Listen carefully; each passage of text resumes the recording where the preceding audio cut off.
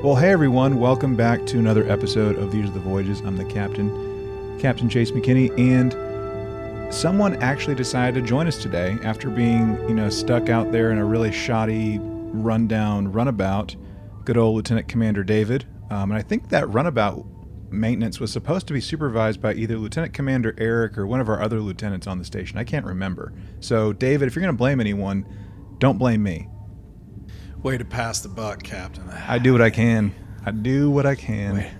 Way to pass the buck down the line. Is that what they call delegation? That's right. In command school? I learned from Captain Delegator when I was at the academy. And hey, you know what? This ain't the Enterprise, okay? This ain't the Enterprise. We do things different around here, yo. I'm just saying.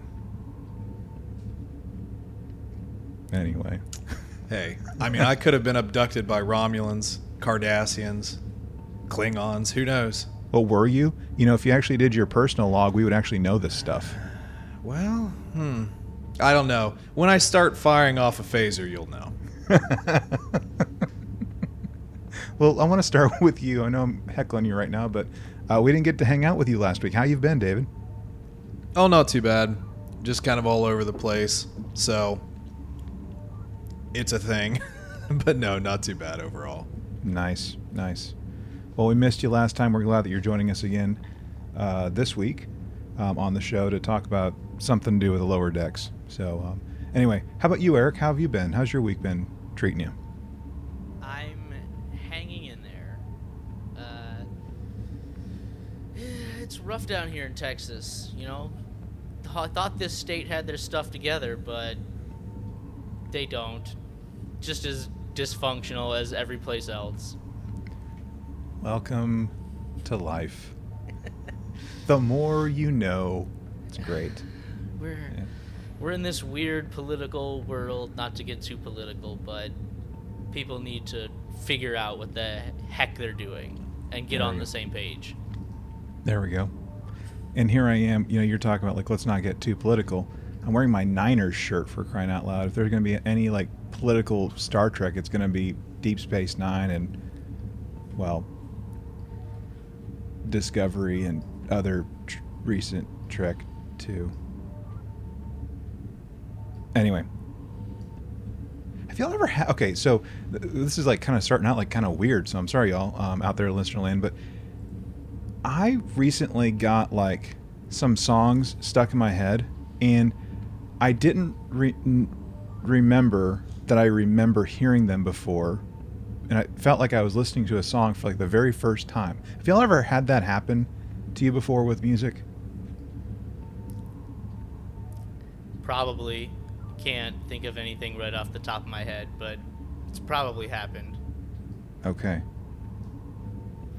Yeah, I can't say I follow that line. Normally, if I like a song or something, I play it to death until I can't stand it anymore, and it's just burned into my brain somewhere. Mm-hmm. It's just like nails on a chalkboard after that.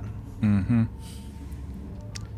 Yeah, there's so lately I've been in kind of a Western mood, and even coming back to country music and stuff, and there's some George Strait that I like and other George Strait that I don't like, but I think my main go-tos for country music have been Garth Brooks, Alan Jackson, George Strait, Brooks and Dunn, just to name a few. And I was just man, I just want to listen to Garth Brooks. I just want to listen to some old Garth Brooks. So for whatever reason, Garth Brooks music is not on Spotify. And if it is, it's very, very little. I guess there's just no licensing deal or something with Spotify. And even with what you can stream on Amazon Music or YouTube Music or whatever, I just don't know where to start sometimes. So I'm I really don't like Pandora, but maybe it'll throw something my way that I'll just dig or something. But it was not... I'm not talking about Garth Brooks that I remember hearing. And what it was, and I'm hoping I can make this happen here in a second.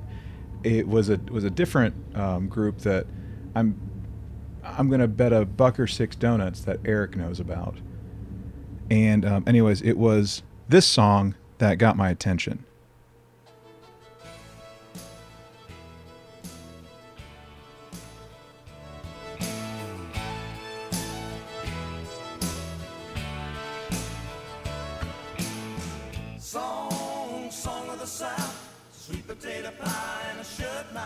Yeah, that's Alabama. It is.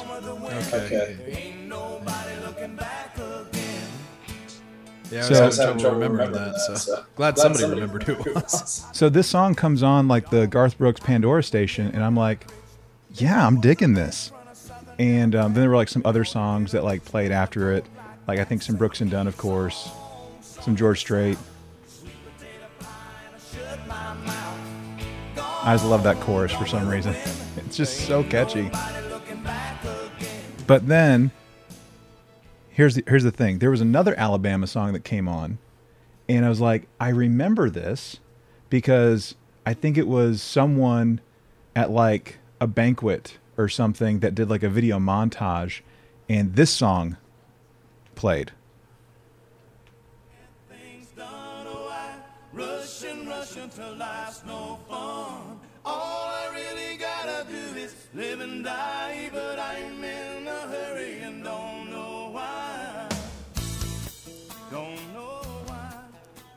And I think I played the heck out of this song. So this was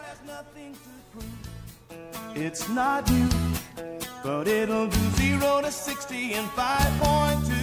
Oh, I'm in a hurry to get anyways, like this is like that song that I forgot that I'd heard, that it felt like I'm listening to it for like the very first time, and anyways, I was just loving the heck out of it. So yeah, I like got reacquainted with some Alabama No, this like, week.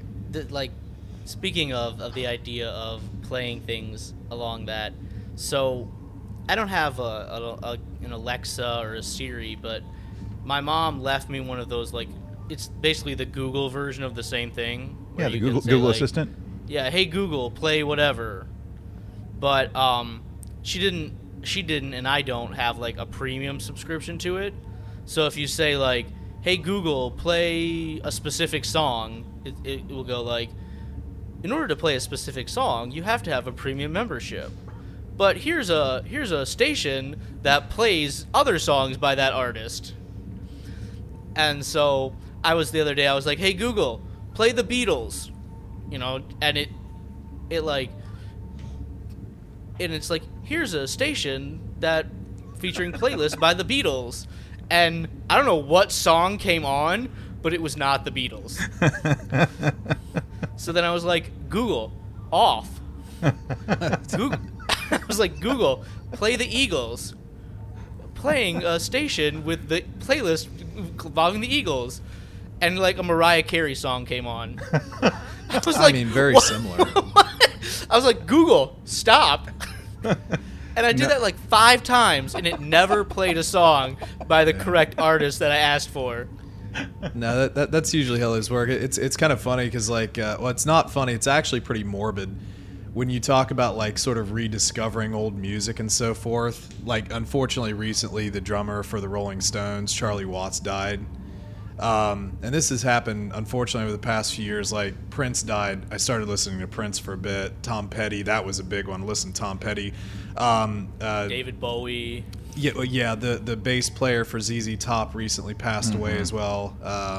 So I love ZZ Top anyway.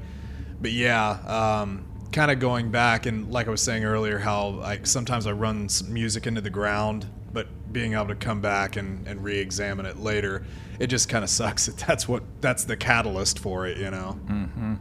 Mm-hmm. I remember that was that's what I did. Gosh, when did Prince die? I know it was like, It's 2016. was it 16? Yeah, because 2016 was like a really bad year for It was a bad for year. like Prince, David Bowie, Tom Petty, Glenn Fry. Oh yeah, man. Like a bunch of like big artists died in 2000. Tom Petty, I think, was also 2016. Mm-hmm.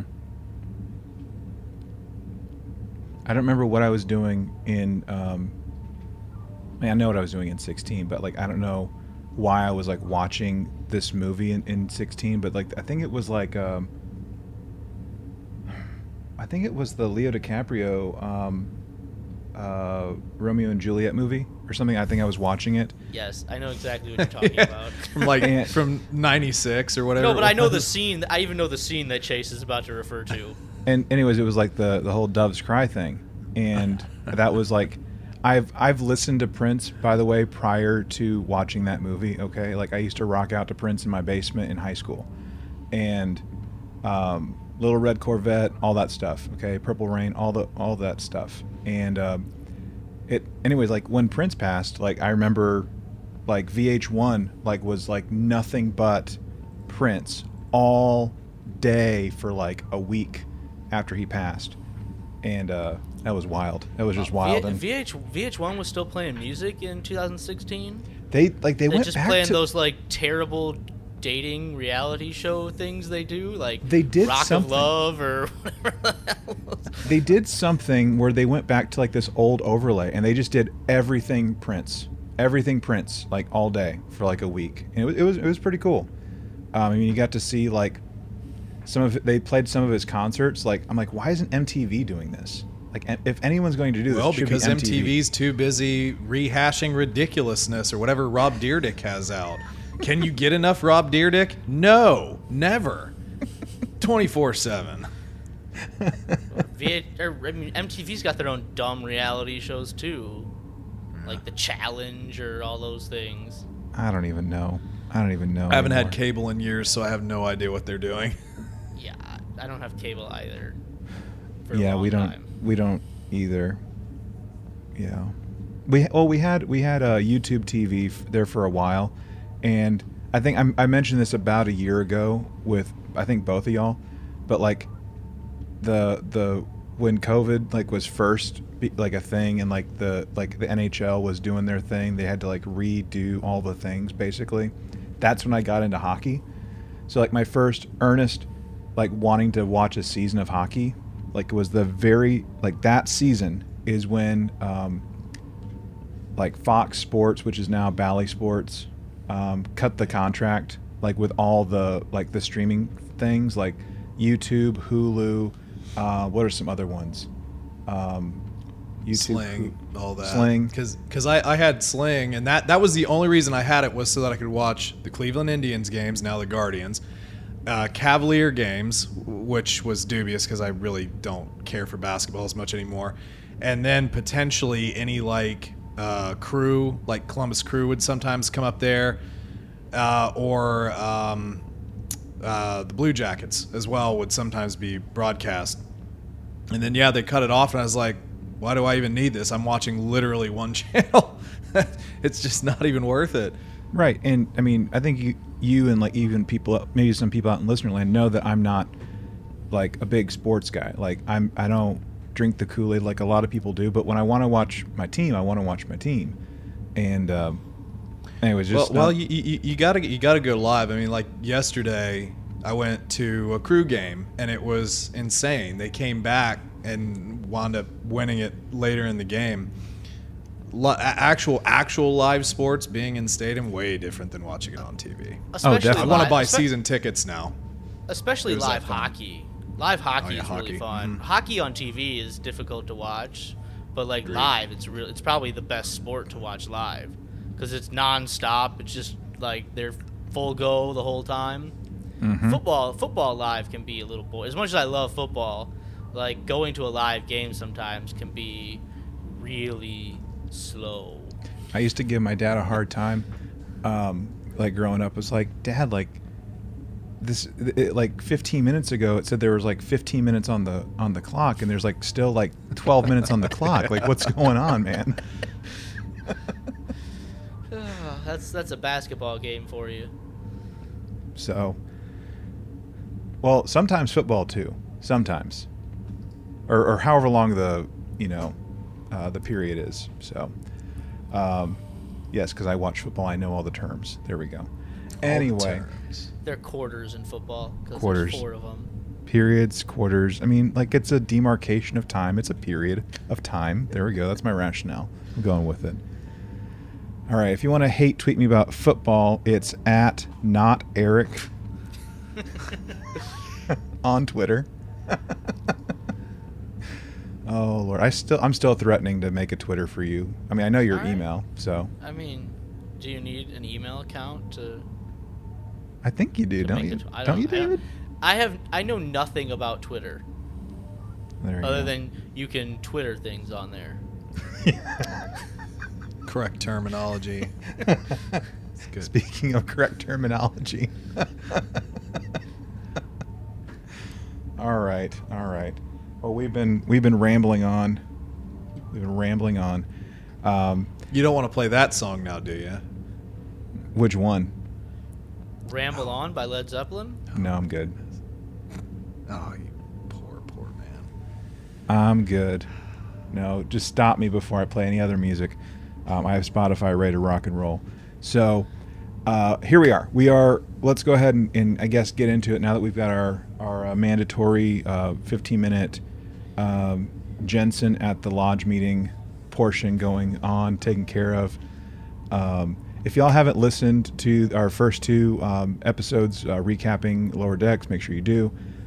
Check that out on wherever you listen to podcasts. Go directly to Podbean, whatever floats your boat. Go to our website, TRTV Pod, and you can listen there.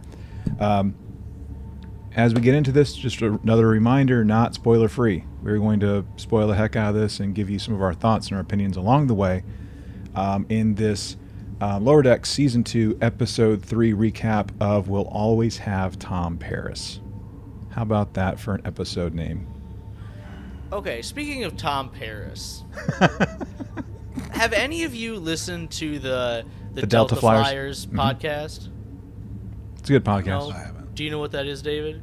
I do not know what it is. Okay. No. Well, Robert Duncan McNeil, who played Tom Paris, and Garrett Wong, who played Harry Kim, they're doing like a Voyager rewatch podcast where they're rewatching the episodes, breaking them down, talking about what they like, what they don't like, what they remembered, and some little, behind the scenes tidbits from the filming of the episode. And so they've been doing that for like a year. I think they're through season 3 by now, and I've been listening to it. It's pretty neat. I mean, they hide a bunch of this stuff behind a paywall, right? So you can become a patron, and they put all the extra stuff, but instead of like getting advertisements, listen, for a podcast like that, I would rather listen to ads and just have everything be free than the patron behind the paywall. But like, it's not my podcast, so That happens a lot. I mean, the Friendship Onion, Dominic Monaghan and Billy Boyd from Lord of the Rings. Yeah. If I have to hear more about Raid Shadow Legends or whatever stupid mobile game that they are totally playing, That's exactly how I am with the soundtrack show. Like every 10, 15 minutes, like you're talking about like music theory, and then it's like just this random out of nowhere commercial about like air conditioning. I'm like, why? yeah, but would you rather listen to those ads and have all of the content for free, or would you rather, subscribe to the patron thing so you can get all the extra content? I don't know. I'd probably do both. I'd probably be okay with both. Okay. I think it depends though. I mean, if it's if you're really invested in it, I mean, who cares? Throw a couple bucks at a Patreon, but yeah. most of those ads they're reading, so you can just skip it. Yeah. But anyway, I enjoy the podcast. I think Robert Duncan McNeil, Tom Paris, like what he remembers is really interesting. Not so much Garrett Wong. He's like a little immature. All the jokes he makes about the phallicness of like the head prosthesis and stuff. But I mean, Robert Duncan McNeil, he is now just a director essentially. He doesn't really act anymore. And so like, I know Chase and we've talked about Chuck a bunch. Robert Duncan McNeil was good show, Chuck. He was one of the main producers of Chuck, and he directed like 30 episodes or something of it. And like, just to hear him talk about the directing and everything that went into Voyager, because he was like shadowing the rest of the directors. It's really interesting, and I really enjoy his perspective looking back on all those episodes. So Tom Paris is kind of like in my mind right now because I've been listening to that podcast for like a year. Awesome. And he that, by the way, this is not a paid promo for the Delta Flyers podcast. Are you sure you weren't approached by Robert Duncan Neal to do this? I'm positive. Okay. And now for a message from our sponsors now. Hey, do you like onions? Check out the Friendship Onion on Spotify. Goodness. Wow, gee willikers, I'm really hot. Why? It's August in Texas. You should get your air condition tuned up. Call 123-AIR at 555-12-AIR. It's not a real number, y'all. I'm just saying. Somebody'll try it. Somebody will actually try that. Is it an air with an E or no E? No, it's ERE. That kind of air. Oh, okay. Gotta get the apostrophe in there somewhere. Oh, Lord. We have people that are already like turning off the program because they're just sick of this ridiculousness. We'll always have Tom Paris. Always have Tom Paris. So Boimler's back on the Cerritos. And just like we saw at the end of the last episode, and he's got himself a collector's plate of Tom Paris. Of the entire bridge crew. Yeah. From Janeway down to Kim. Do any of y'all, like, you or anyone you know, like do the collector plates of anything? Like collector plates, collector cups, I mean, just collector tableware type stuff? Not like that, but there was a point where my mother was really interested in Depression glass, and it was just glassware that was made during the Depression and put in like sacks of flour for people who couldn't afford it. And there was a pattern that she liked, so I would go to the antique stores and buy little pieces for her here and there. It's actually not that cheap, or it wasn't then. But yeah, I mean, I don't think I know that the commemorative plate thing is a thing, but I don't think I've ever actually had anybody around me that just has a bunch of commemorative plates. What's the point? Mm-hmm.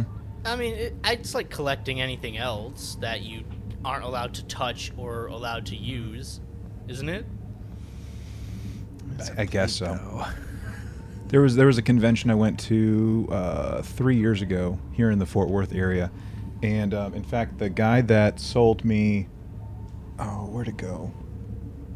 It was my my Riker action figure that I have, that my daughter gets confused with between if it's me or not me. Anyway, like I got that. I got some of my Christmas ornaments there too. I got like this little Riker Christmas ornament, the original Enterprise like Galileo shuttlecraft thing. That's, y'all can't see it, but it's over here on my shelf.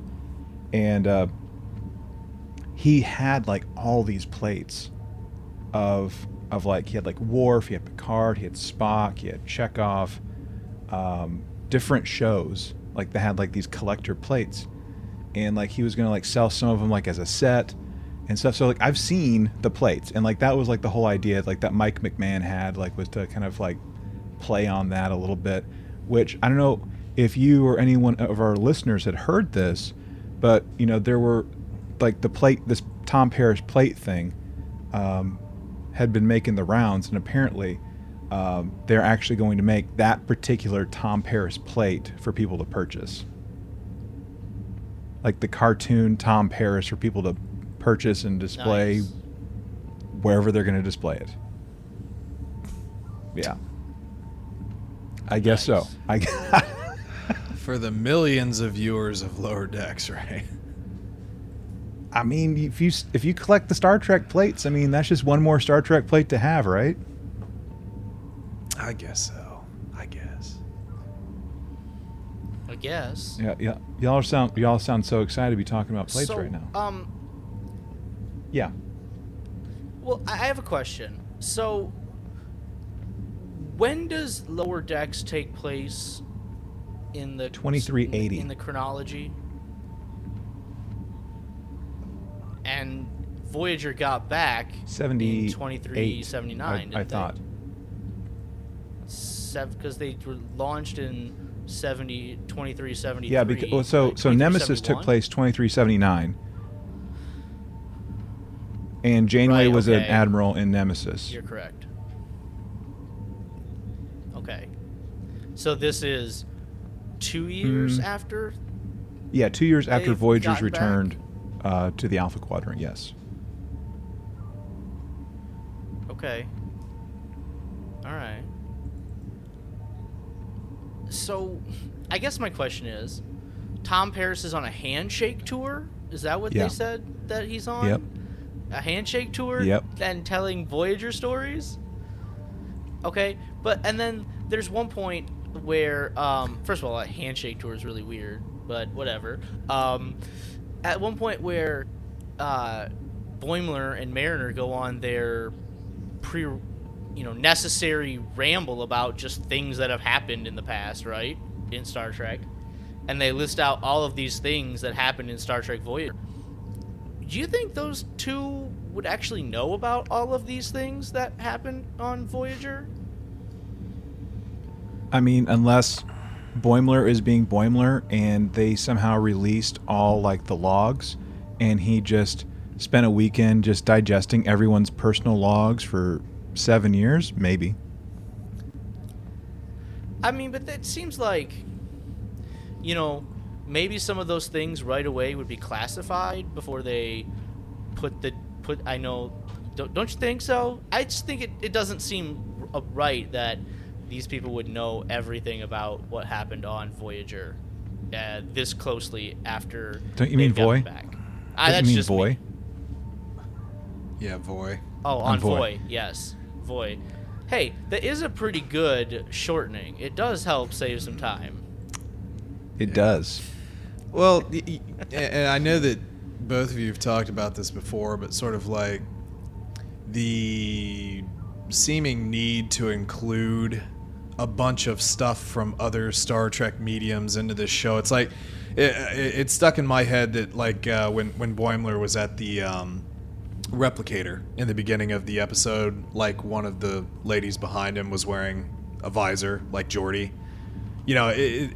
I didn't even know. Yep. I didn't Okay, even yeah, know yeah, that. Yeah. It was a blue shirt that was wearing a Geordi visor. And the thing is, it does seem like they're trying to stuff so many Easter eggs into these as much as humanly possible in order to make it, I don't know, more interesting for people, I guess. But yeah, I think that's more to satisfy that itch than anything else. Because, I mean, realistically, in a year or 2 years' time, would they have known everything about Voyager? I mean, I would actually have to assume that a lot of stories would have gotten out. I mean, because I think that would have been like a pretty big deal, kind of like a moon landing. It's like, oh, everybody's waiting with bated breath. They've been getting the transmissions home, whatever season that was when they were able to send messages home 5, and I everything. Yeah, that makes sense. How they were in communication and able to send messages. So I guess in a couple years' time, maybe they did have like the equivalent of space opera, and she's like bringing them on. It's like, you get a story, and you get a story, and you get a story, and everything. Okay, yeah, it makes sense when you say it like that, because Janeway would have been sending along her captain's logs as reports to Starfleet. But I think David has a point. I mean, there is a space opera. We met space opera episode 1, Remembrance, in Picard. I'm just saying. Oh, the newscaster at the beginning? Yeah. Picard walked out on? Yeah. Well, this is always like a weird contradiction that I've always thought about throughout watching any of this. I don't remember the episode. I'm trying really hard. If you get Eric, you'll probably remember, but it was Next Gen when they found those 3 folks that were cryogenically frozen in like a satellite or whatever. Oh, and they brought them back to life. Mm-hmm. Yeah, it was like season Romulans. 1, the season 1 finale. It's called The Neutral Zone. Okay, and the one guy who wanted to play music talked about television, the boob tube, You know, what do you guys do for fun around here? And the whole thing is like, so you're telling me that you don't have like, you know, like in Star Wars terms, like a HoloNet or like some sort of like nifty little program for somebody, but in Picard we clearly have like an interview thing with all this stuff. It's like, of course you have that, which leads back to the point, of course you have a space opera. Yeah, okay. She might even have a periodical that goes out to your email list, you know what I mean? It's like, it's gotta happen. Okay. All right. Yeah, you make You a get good an Enterprise. you make a good point. You get an Enterprise. Everyone gets an Enterprise. Don't forget to pay your taxes on it though, or you'll totally be taken to task. Yeah. I thought we didn't have money. Only if the plot demands it. Mm-hmm. Okay, I'm just looking at my official chronology right here. Yeah, Endgame for Voyager 2378. Two episodes before that was the episode where Neelix leaves the ship, right? He finds those other Talaxians. And that happens on First Contact Day, so April 5th, 2378. There we go. So Endgame happened probably in May, probably 2378. Or 70 years later, just depending on how you want to look at it. It's very wibbly wobbly, timey wimey. It's not my favorite episode. So, all right. So Boimler's back. He gets his stuff reinstated, and yet he can't open doors. Like, he can't use anything. Can't use a replicator. Can I? Okay. This isn't me logicking anything. Okay, rationalizing anything, but like, it is. It doesn't matter if you have clearance or not. Like, a replicator is a replicator. You should be able to make a cup of coffee without clearance. I'm just saying. Well, listen, Chase, security measures have been beefed up recently, okay? What don't you understand about that? Hey, if a guy wants some pork rinds, he should be able to get some pork rinds. I'm just saying. I mean, when bridge officers are coming back from the dead, you need to update these security measures, okay? Good grief. Yeah, how many episodes do we see where some visitor comes on the ship and they just walk around wherever they want, right? Specifically, let's talk about that episode that David mentioned, right? The neutral zone, where we wake up those people from the past. One of them, like, calls the bridge, and Picard's like, "Who is this? Why are you calling the bridge right now?" It's like, well, if you didn't want me to use it, you should have made it secure. Well, people on the ship know better than that.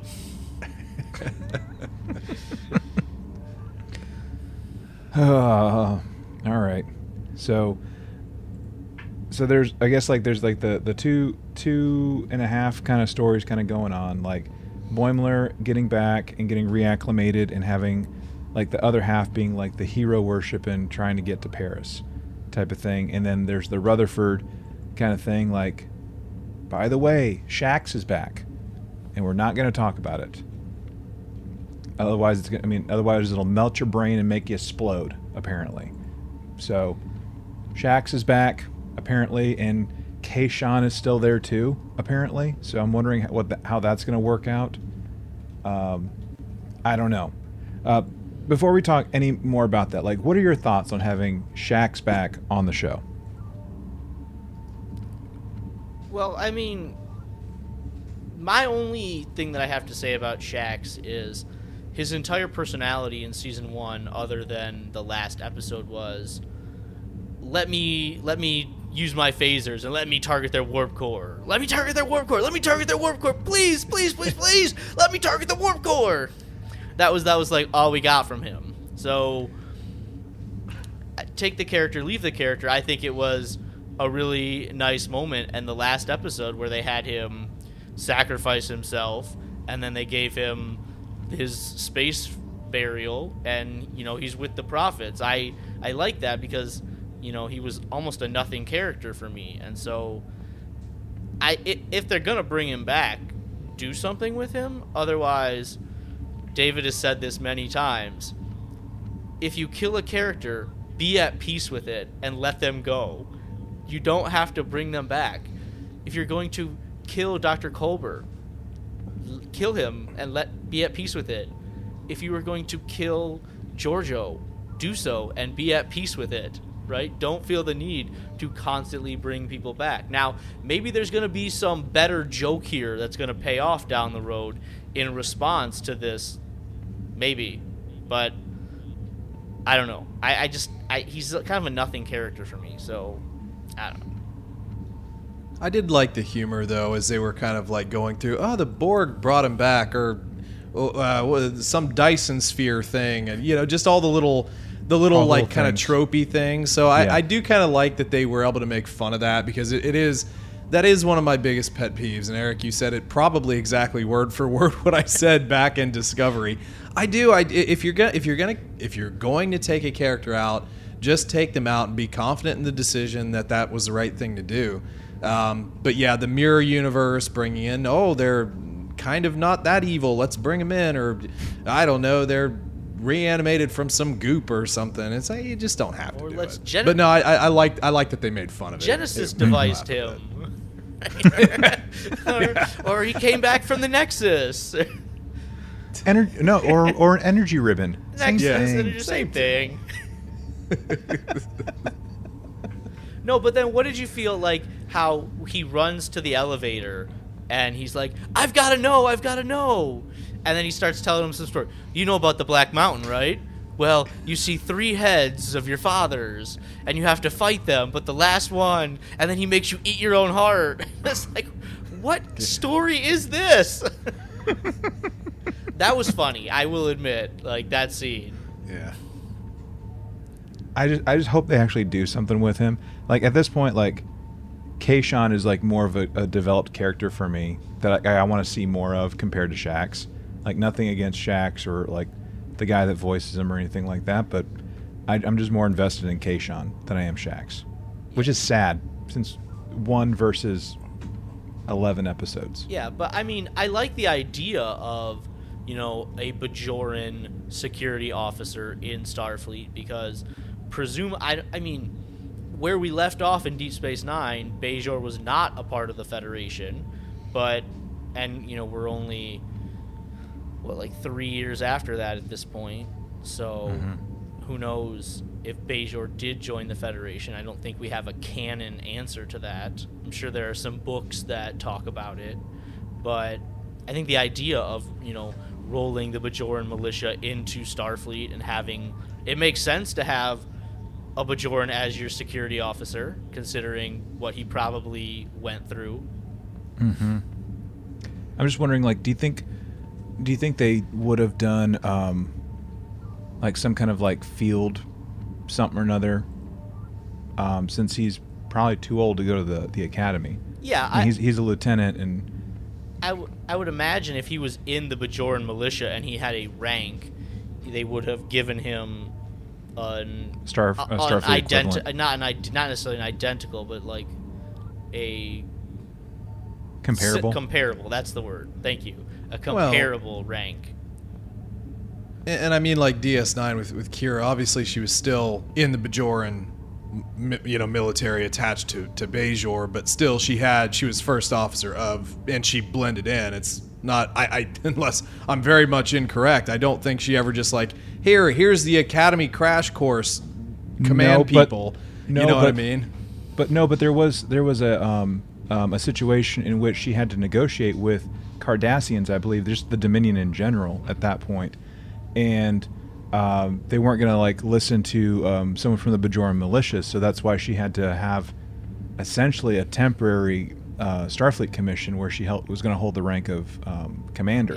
Yeah, I think that was that like season 6 or 7, right? That was in season 7, because in season 7 at the beginning she got promoted from major to colonel in the Bajoran militia, and then when after, we're talking about a lot about Deep Space Nine here, after Damar basically said, we as the Cardassians are going to, resist now, resist tomorrow, resist until every Dominion force is driven from our home. Beautiful speech by Damar. I love that. Mm-hmm. So they sent Kira to like train the Cardassians of how to be like freedom fighter, terrorists, resistance cells, right?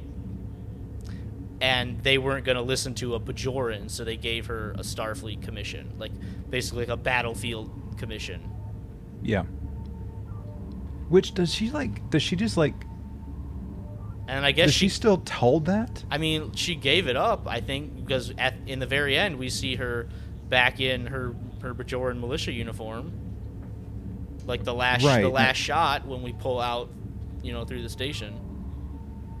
Yeah, but like Spock and Worf, I mean, they gave it up too, but they go to the closet and they put their outfit back on like it's no big deal. That's true.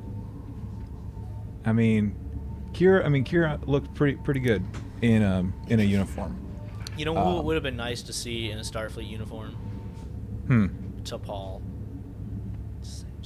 Just saying. Like in season 4, she was given a Starfleet commission. Why not put her in a uniform? Why keep her? Reasons, Eric. Why keep her in those skin-tight cat suits? I think you've just answered your question. Well, that was the thing about Deanna Troi, though, because later she actually did get in uniform. I was like, that looks so much better than those onesies she was always parading around in. It's not like it was bad or anything, but I liked it better in the actual uniform. Mm-hmm. Yeah. Mm-hmm. But there again, Enterprise's uniforms were basically jumpsuits, so. Yeah. Well, and then of course you have Deanna that goes back to non-uniform wear in Voyager a little bit later on. So. Yeah. Anyway, well, we're still 2 minutes into this episode, basically. Yes, let's move on. Let's move on. So Boimler's just trying to get through all these doors. He's trying to get to Tom Paris to sign his plate for part of the story. Then you also have Dr. Is it Tana? Dr. Tana? Ta'ana. I think it's... who's going a little mad, and she needs an assist. She needs something from storage, basically. And she needs someone that's not going to ask questions, so she asked Tendi to go on this away mission, and in her infinite wisdom, asked Mariner to go with her on this away mission to get something from storage for the Doctor. Yeah, so is Mike McMahon making fun of Stardust City Rag here with this scene when they show up on the planet? Right, because there's the big Quarks sign like there was in Stardust City and all the stuff, because we were, I don't know how David responded to that episode, because we were Chase and I doing the recaps back then, but I think both of us were really critical of that episode. Of Stardust City Rag? Yeah. It was let's go to Canto Bight. Remember that? Everyone loved that. Let's just do that again.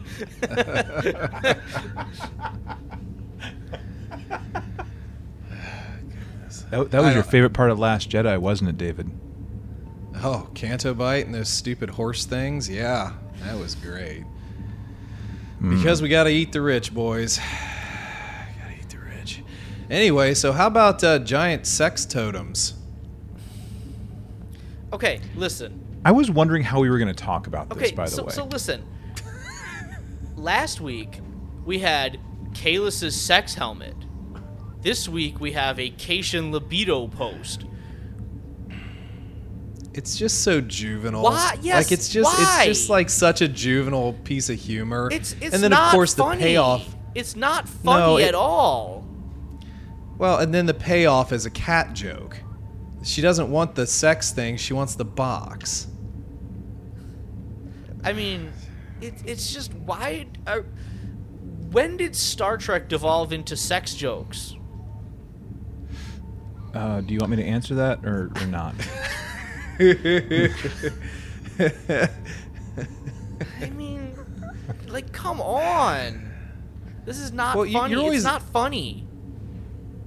No, you're always going to get some innuendo, which, some of that can be a little funny. But, I mean, it was so blatant. It's oh, her great-grandma was scratching on it and I'm touching it with my bare hands. Yeah, and then there's the episode last season where Mariner had to clean the holodeck, right? Mm-hmm. It's like, people really use it for that? Yeah, it's pretty much that. Like, okay, like, why? Why do we have to do that? Can't we just not make sex jokes in Star Trek? Aren't we supposed to be the sophisticated science fiction show? Yeah, we're not Star Wars, for crying out loud. I mean, as campy, come on. as true. as campy as Star Trek can be, right? We all know it's campy, and there's some off-the-wall things, but we're supposed to be a little bit more sophisticated than that, than making, bodily humor jokes and sex jokes and cat jokes. Yeah. Well, the thing is, though, the thing that I could have liked about that particular arc was, like, Mariner and Tendi sort of, like, becoming friends. Like, learning about each other, because they know, at this point, they know nothing, like, not even the basic things. Like, oh, that's your name? I thought you were just Tendi, like, but that whole sort of, like, journey was kind of cool. But the fact that you had to put that over, it's like a burrito. The inside of your burrito wasn't like this, nice stewed chicken. It was a sex idol. It's like, okay, I get it, MA-rated cartoon, but still, it's a little meh. The humor was very wooden. Yeah, I mean, I Yahtzee. I think the story of just Mariner and Tendi, realizing they don't know a lot about each other and going on a mission together and becoming friends could have worked. Like, I mean, we've seen that on Star Trek, two people getting paired together and having to survive. We've seen that many times, and it works in Star Trek, and it could have worked here, but it had to be over some sex doll that they were touching with bare hands called Jeremy. So in an attempt to make this, to kind of try and redeem some of this, there have been conversations kind of going on around the web about, like, what is Lower Decks doing? Like, not just like, making like these, fart jokes or immature jokes or whatever, but like, what's, like, each of these shows are supposed to have, like, some type of purpose to, like, the story, the narrative, the whatever of Star Trek. And, like, what's the message that Lower Decks is doing? And maybe I'm jumping the gun on this, guys, but, like, I think the prevailing thing that's going on is, what's it mean to know who you are, type of thing. Or, like, who are you, basically, is, like, the kind of the message of apparently Lower Decks. I mean, would y'all agree or disagree with that proposed message? I guess the message I would get in is, where do I fit in, where do I belong, is more of the message that I think the show has been and I think that is a great idea. Do I belong here? Do I not belong here? Am I in over my head? Can I learn something about myself and learn how to be here? Could be a great, moral or message or whatever you want to call it. I don't think it's delivered quite on that, though. Well, the unfortunate thing is, if at least just my opinion, if you're going to try and convey either of those two messages, you eventually have to get to a point where there's a point of emphasis, which usually means you have to cut the comedy a bit. Like, there has to be just that one point where it's not fun. It's not like, it's just not funny. It's not like, it doesn't have to be super serious, but it's also not, we're not trying to make haha jokes anymore. Here's your learning experience, and then you crack a joke after that, but you have to have that. I don't know that I've particularly seen that. I also don't know that I've particularly gotten enough character development out of any one person for me to even care about that particular message coming to fruition. Even with last week's episode, which obviously I wasn't on to talk with you guys about, how do you get Boimler back to the ship? well, you clone him. Yeah, there wasn't a learning experience. There wasn't like an out, really. You just made 2. You know what I mean? And again, Yeah. it's a throwback. You're just trying to throw back, like even when Tendi and Mariner were they had the Nausicaan playing that little weird pool game, which we saw with the Picard episode where he gets stabbed.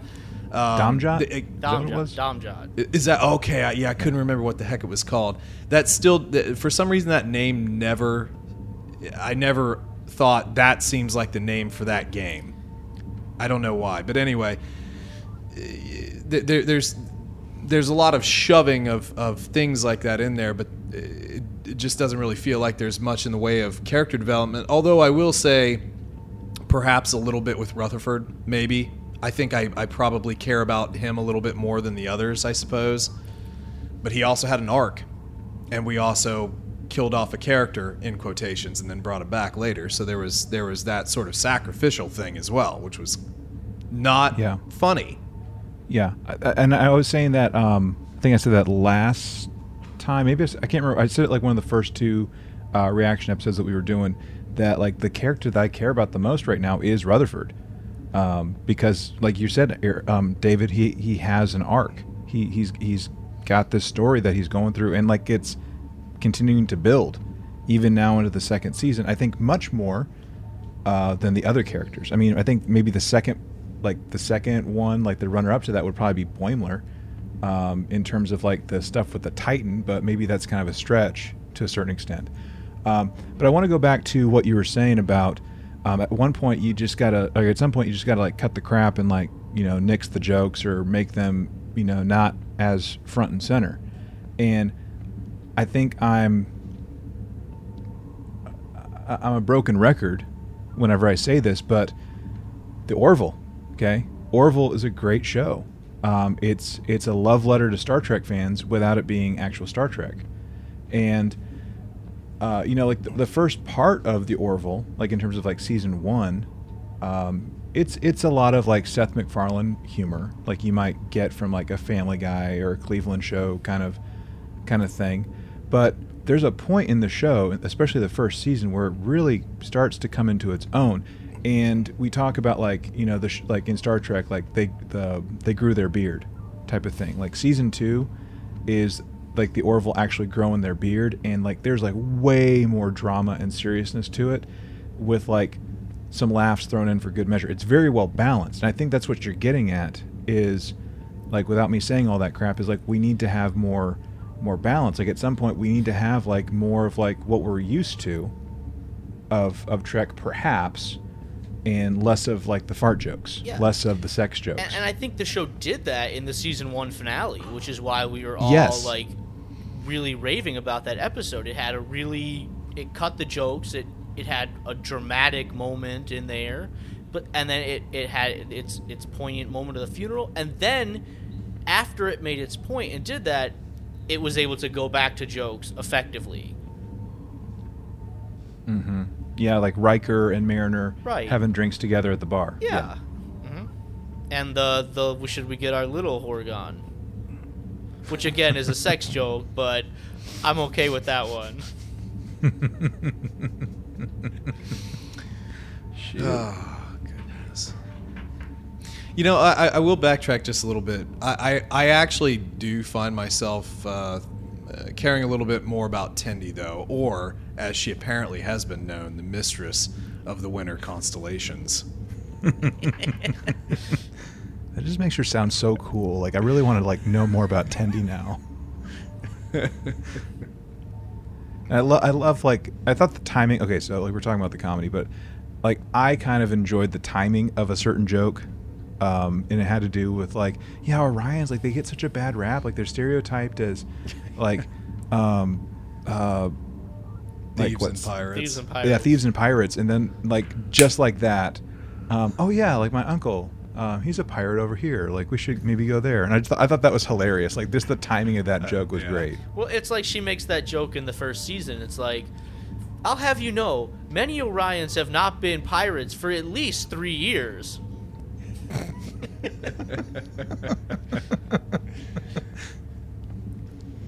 All right, so let's just get through the rest of like the Tendi stuff. So like they go, like they get the thing from storage down at like Stardust City Rag version 2.0 basically, and Mariner being Mariner wants to like look at what's in the box, and shenanigans ensue, and the sex totem pole gets broken, and then we have to go fix it because there's this master artisan on this planet that can fix it, and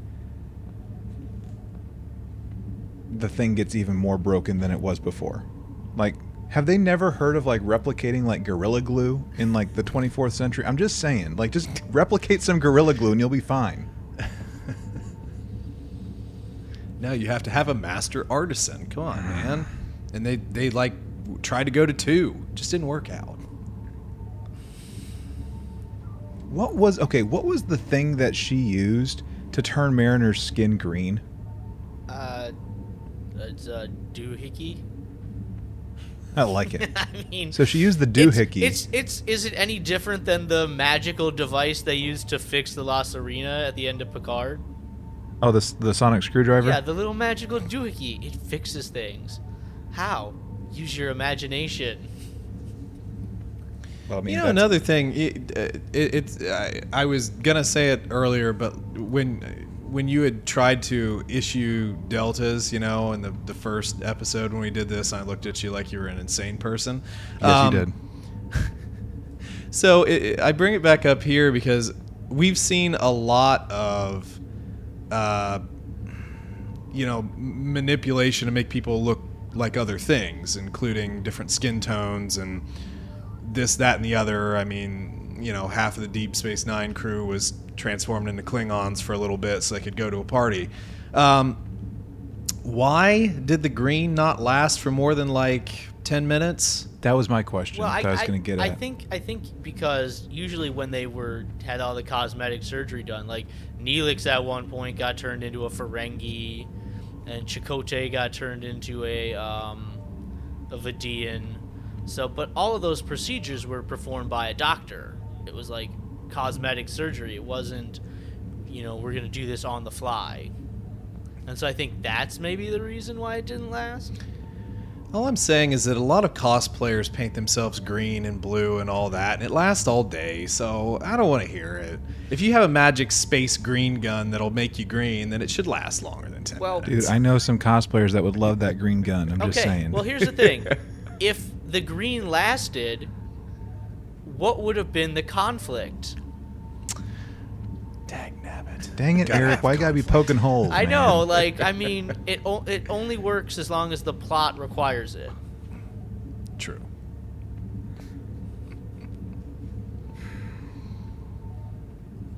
Okay. Well, and then like the rest of them just live happily ever after as they like escape through the city to get back to their shuttlecraft. So yay, they live happily ever after, and they learn more about each other, and they decide to do ramming speed to have like a cover up to break the totem pole. Yeah. It was a bee. A bee, yeah. Somehow a bee got in here. Right, it was a bee. Yeah. You're going to the brig, Mariner. I'm going to the brig. Send the bee to the brig. Like, why would she be going to the brig? Like, because she tried to ram the ship? I don't know. Or is that just going to be a running joke? Like, I don't know if you've ever seen Trailer Park Boys. Have either of you? Mm-hmm. Well, every season Yeah. they end up back in jail. That's like the running joke. Yeah. Is at the end of the season they end up back in jail. So is that like our running joke here? Is just Mariner's just going to end up in the brig? All the time? Did you see in the brig? I don't know if it was like in the other 2 episodes, but like this one, like there's like the little castle drawing and it says Mariner HQ on it. Oh, I saw the little drawing. I didn't see the wordage though. Yeah, it says Mariner HQ. So maybe. I mean, she's got her drawing. Apparently, they always put her in the same brig, unless she's got a drawing in every. Well, I mean, every how cell. many holding cells do you think they had? I mean, we saw on Voyager, it looked like they had just one. Maybe it's because in the real world they didn't have enough room to build a set bigger. I mean, I don't remember on the Enterprise how big our brig was. I know that on Deep Space Nine we had lots of holding cells. Mm-hmm. behind Odo's office. Yeah. I have no idea. I have no idea. Which one was it? Was it Enterprise? Was it Enterprise or was it? I could have swore there were at least like 2 cells. Yeah, in, like, Enterprise had 2 holding cells, small ones. Is that what it was? They were small ones. They weren't like big, like you saw on Voyager, like a big cell.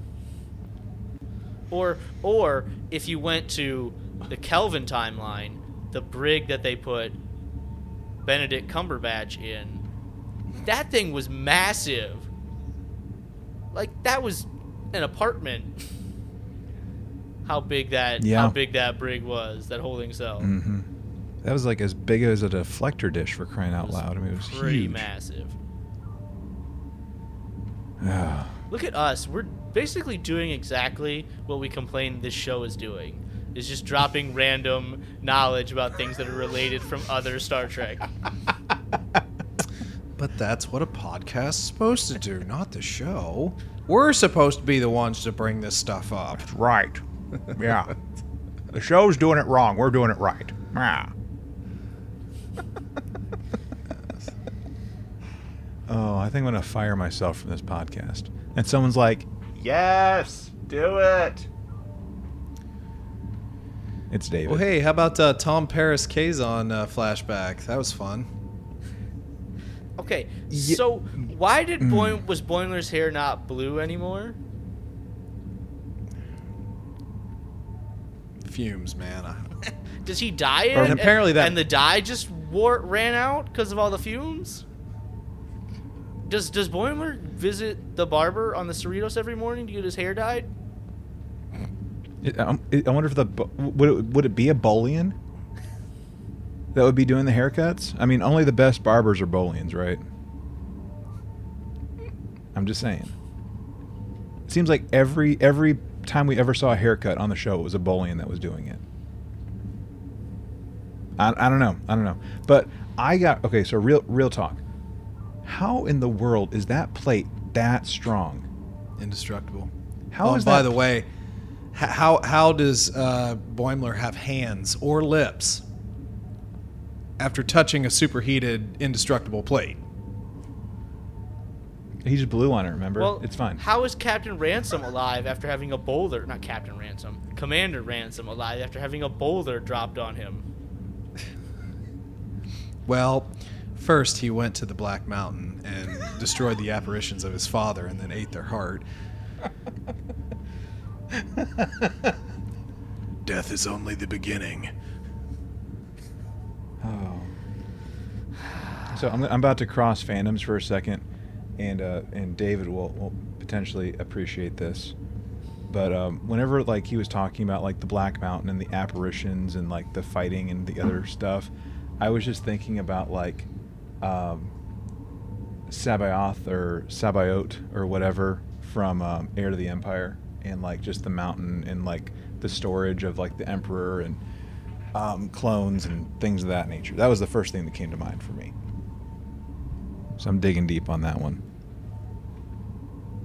But yes, how in the world is this plate so doggone sturdy for it just being like China or something? I like he just like it's like in his shirt, he's crawling around like in his uniform shirt, and then like at one point like he like double fists it and like just shoves it into like a console, and like it's getting like superheated, supercharged, and like he's getting like super high from like all this like radiation and fumes and the stuff that's like in this Jeffries tube that he's stuck in because the stupid security clearance is not letting him do anything. Which you don't need a security clearance when it's an emergency, like you said, which is true. I mean, seriously, like what is this? What is this stuff? And then he falls out of a ceiling with it still in his uniform shirt, doesn't break, and then he gets punched by freaking Tom Paris because he looks like a Kazon, which he kind of did. Well, the thing is, it would have been the classic end to the joke that he finally is there with Tom, and he's like, "Can you sign this?" Whoops, and then it slips and breaks. I was waiting for that. They didn't even do that. I was They waiting just for let that. it I was be an waiting for indestructible that plate. to be the joke. Yeah. Would have been classic slapstick, but nope. It's just indestructible, and we just have to deal with the fact that these plates are somehow made stronger than any ship or anything that they have. It's great. Mm-hmm. They should just make ships out of this plate, just like, Right. well, it's plate armor. Right? Plate armor. I see what you did there. Oh man. I don't know, y'all. Have we talked about this episode enough? I think so. Okay. So the other Easter egg that's been staring us in the face the whole time will always have Tom Paris play on the TNG Season 1 episode will always have Paris. Honestly, I know that episode. The only thing I remember is Picard going into the holodeck and going back to the scene in Paris. But, like, I can't tell you anything about what happened in that episode. Like, I know it was I know it was a former love interest of Picard's that he left because of his career, but I literally cannot tell you anything about what happened in that episode other than Picard going to the holodeck. That was the one with the time distortions. There was the doctor who had actually married his long-lost love that he left in Paris, but there was something about some sort of distortions that he caused, like, crack in space-time, and they had to close it and all that good stuff. Sure. Like, this is the one time I can't answer that question for you. Yeah. Wow. Well, I'll tell you, it does sort of seem like an odd name to... I mean, I understand the play on words, Tom Paris, okay. But, like, it didn't have anything to do with that episode. Like, there wasn't any element from that episode, at least, like, with the last one, there was elements of it in the episode relating to the name. And this one, it's just... Yeah. Because the guy's last name is Paris. Yeah, and that wasn't even like the A plot line. That was the B plot line.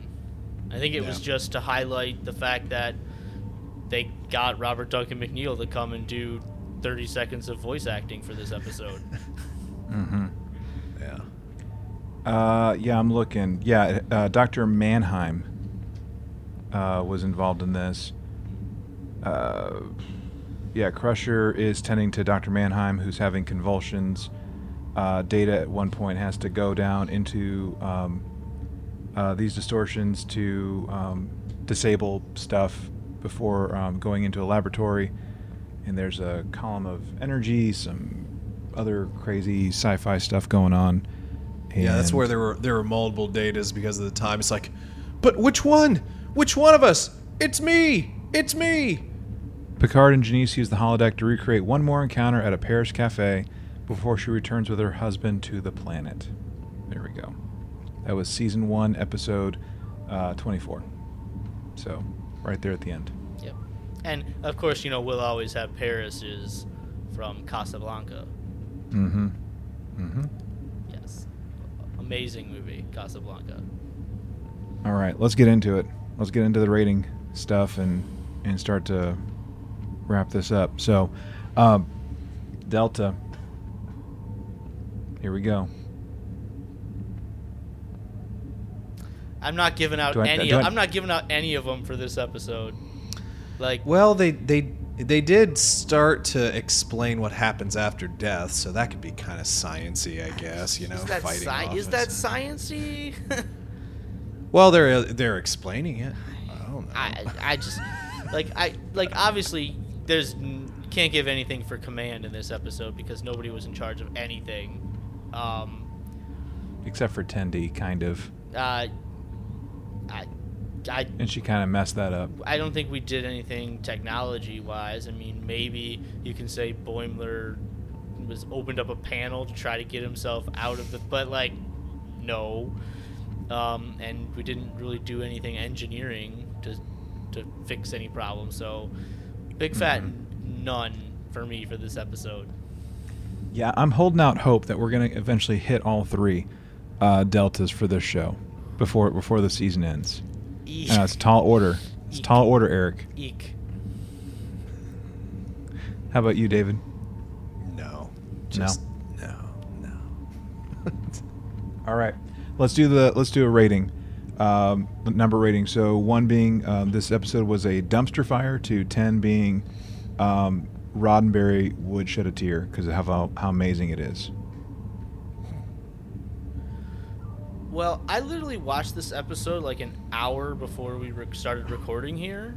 I didn't get a chance to since Thursday, and I've almost forgotten the whole thing by now. Right? I mean, honestly, it's gonna be an episode that, like, literally we're gonna forget. I think this is the most forgettable episode ever. And it's interesting, like, it's forgettable, and so I think that makes it better than some episodes, because some episodes that are really bad, you were gonna remember them, like the first episode of this season. I think this is probably a better episode than that. I think I gave that like a 5, but this is just a nothing episode for me. When I think Tom Paris I was expecting more from. We'll always have Tom Paris. I don't know, 6. Just why not? Okay. Yeah, I mean, there was some stuff that was good. There was a lot of stuff that was really bad too. I mean, just sort of like I said, the whole idol thing, and then I don't know, but like I said, little Tindy Mariner thing. That wasn't all that bad, but it's just such a cluster of references. It's almost too much. But yeah, I mean, I wouldn't say it's like the worst thing, but it had enough entertainment. I'd probably be at like, I don't know, maybe like a 6.75. Oh, look at you. Yeah. Look at you. So, I think, like, I'm with both of y'all on this one. Like, I watched this, what was it? The day it came out, like on Thursday night or something like that, whenever I was done with work. And I was really struggling coming into today, trying to remember, like, a lot of the stuff. And I think that's the issue. Like, it to me, and like Eric said, it's kind of forgettable. So not too much really standing out, at least from my perspective on it. It kind of fell all over the place. But it's also, to me, it's not Unification Part 3, right? It's not Second Contact. It's not the first episode of this. It's not Strange Energies. And just because, like, I like Tom Paris, I like Voyager, I'm going to give it a little bit of a higher rating just in honor of Tom and Robert Duncan McNeil. So, like, for me, I think this is going to be like a 6.62. That's very specific. Very specific, yeah. Right. I do what I can. So, anyway, there we are. We made it through, y'all. By the way, we are now right at like a third of the way done with this season. How about that? It's crazy. Only 7 more episodes to go of Lower Decks, and then question mark on what the next Star Trek's going to be.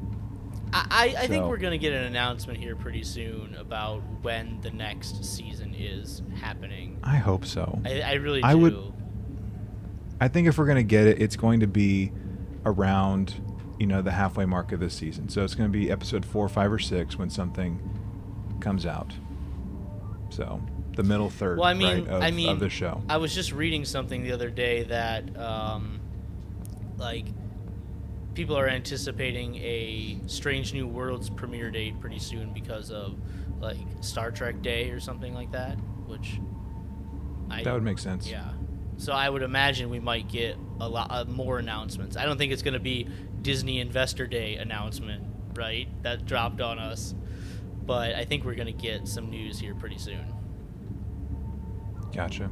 Yeah, I mean, September 8th will be here before you know it. For Star Trek Day. So, yeah, there's a very good chance that we could be getting some droppage of stuff. So we'll see. But anyways, what did y'all think? All y'all out there in listener land, what did y'all think of this episode? Was this your favorite? Was it your worst? Was it kind of forgettable? Or was this very memorable for y'all? Let us know. Let us know kind of like what you thought, how you rated it. Before I go into the full spiel, I do want to mention one thing. We had Marnie in our group who posted a picture of trying to do like a name that movie, like guess this image kind of thing. I don't know if you gents saw it in the group or not, but I know it was stumping a lot of people. So good job, Marnie, on the image that you stumped so many people with. I'm proud of you on that one.